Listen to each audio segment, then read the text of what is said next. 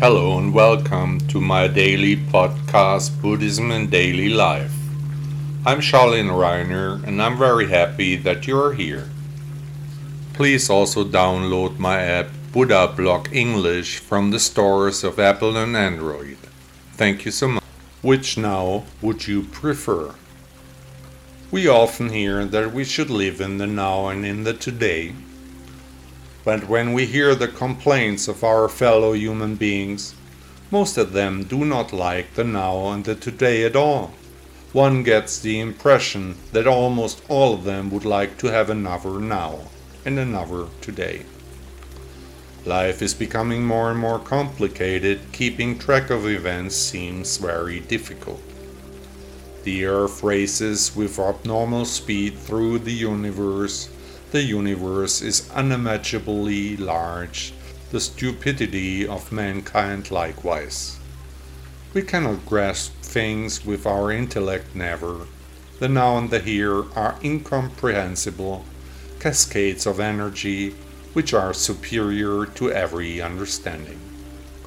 No complaints help here, the world keeps on turning. No matter how unfairly we are treated, we have to accept the now, no matter if it suits us or not. And how terrible would the world be if every person was allowed to build his own now? If everyone wanted to become king, all the people would be only chiefs, no more Indians existed. But could it be that we can influence the now, because the now is just a reflection of our thoughts? We make our reality ourselves. Today is always a really special day, precisely because every day is special, even if we cannot or do not want to really appreciate this fact. To mourn the past in the now, or to digress into a hypothetical future, what good would that do? The stupidity of mankind is becoming more and more violent. Mental stress disorders have become the norm. Psychiatry is seeing more and more patients. Drugs and tablets against depressions of all kinds are being prescribed more and more frequently.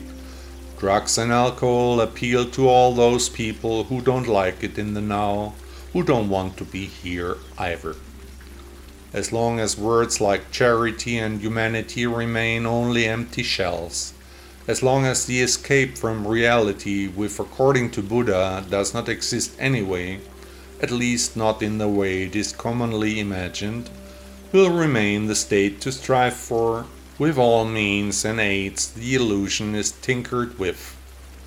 Which now would actually be preferred by all those who get high every day and shoot themselves into an artificial nirvana with intoxicants?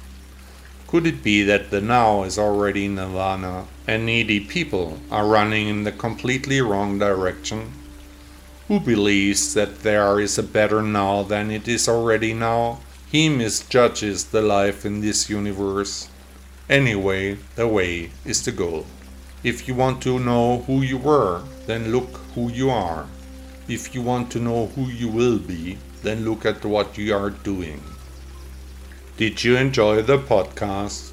Thank you for listening to Buddha Blog. Did you notice that there are no ads running here? That you are not annoyed with consumer messages? Would you like to thank the author of this blog for his work with a donation? Support me. Contribute to the extensive costs of this publication. Your support can help to continue the important work we are doing for Buddhism. Please also download my app Buddha Blog English from the Apple and Android stores. 1000 thanks.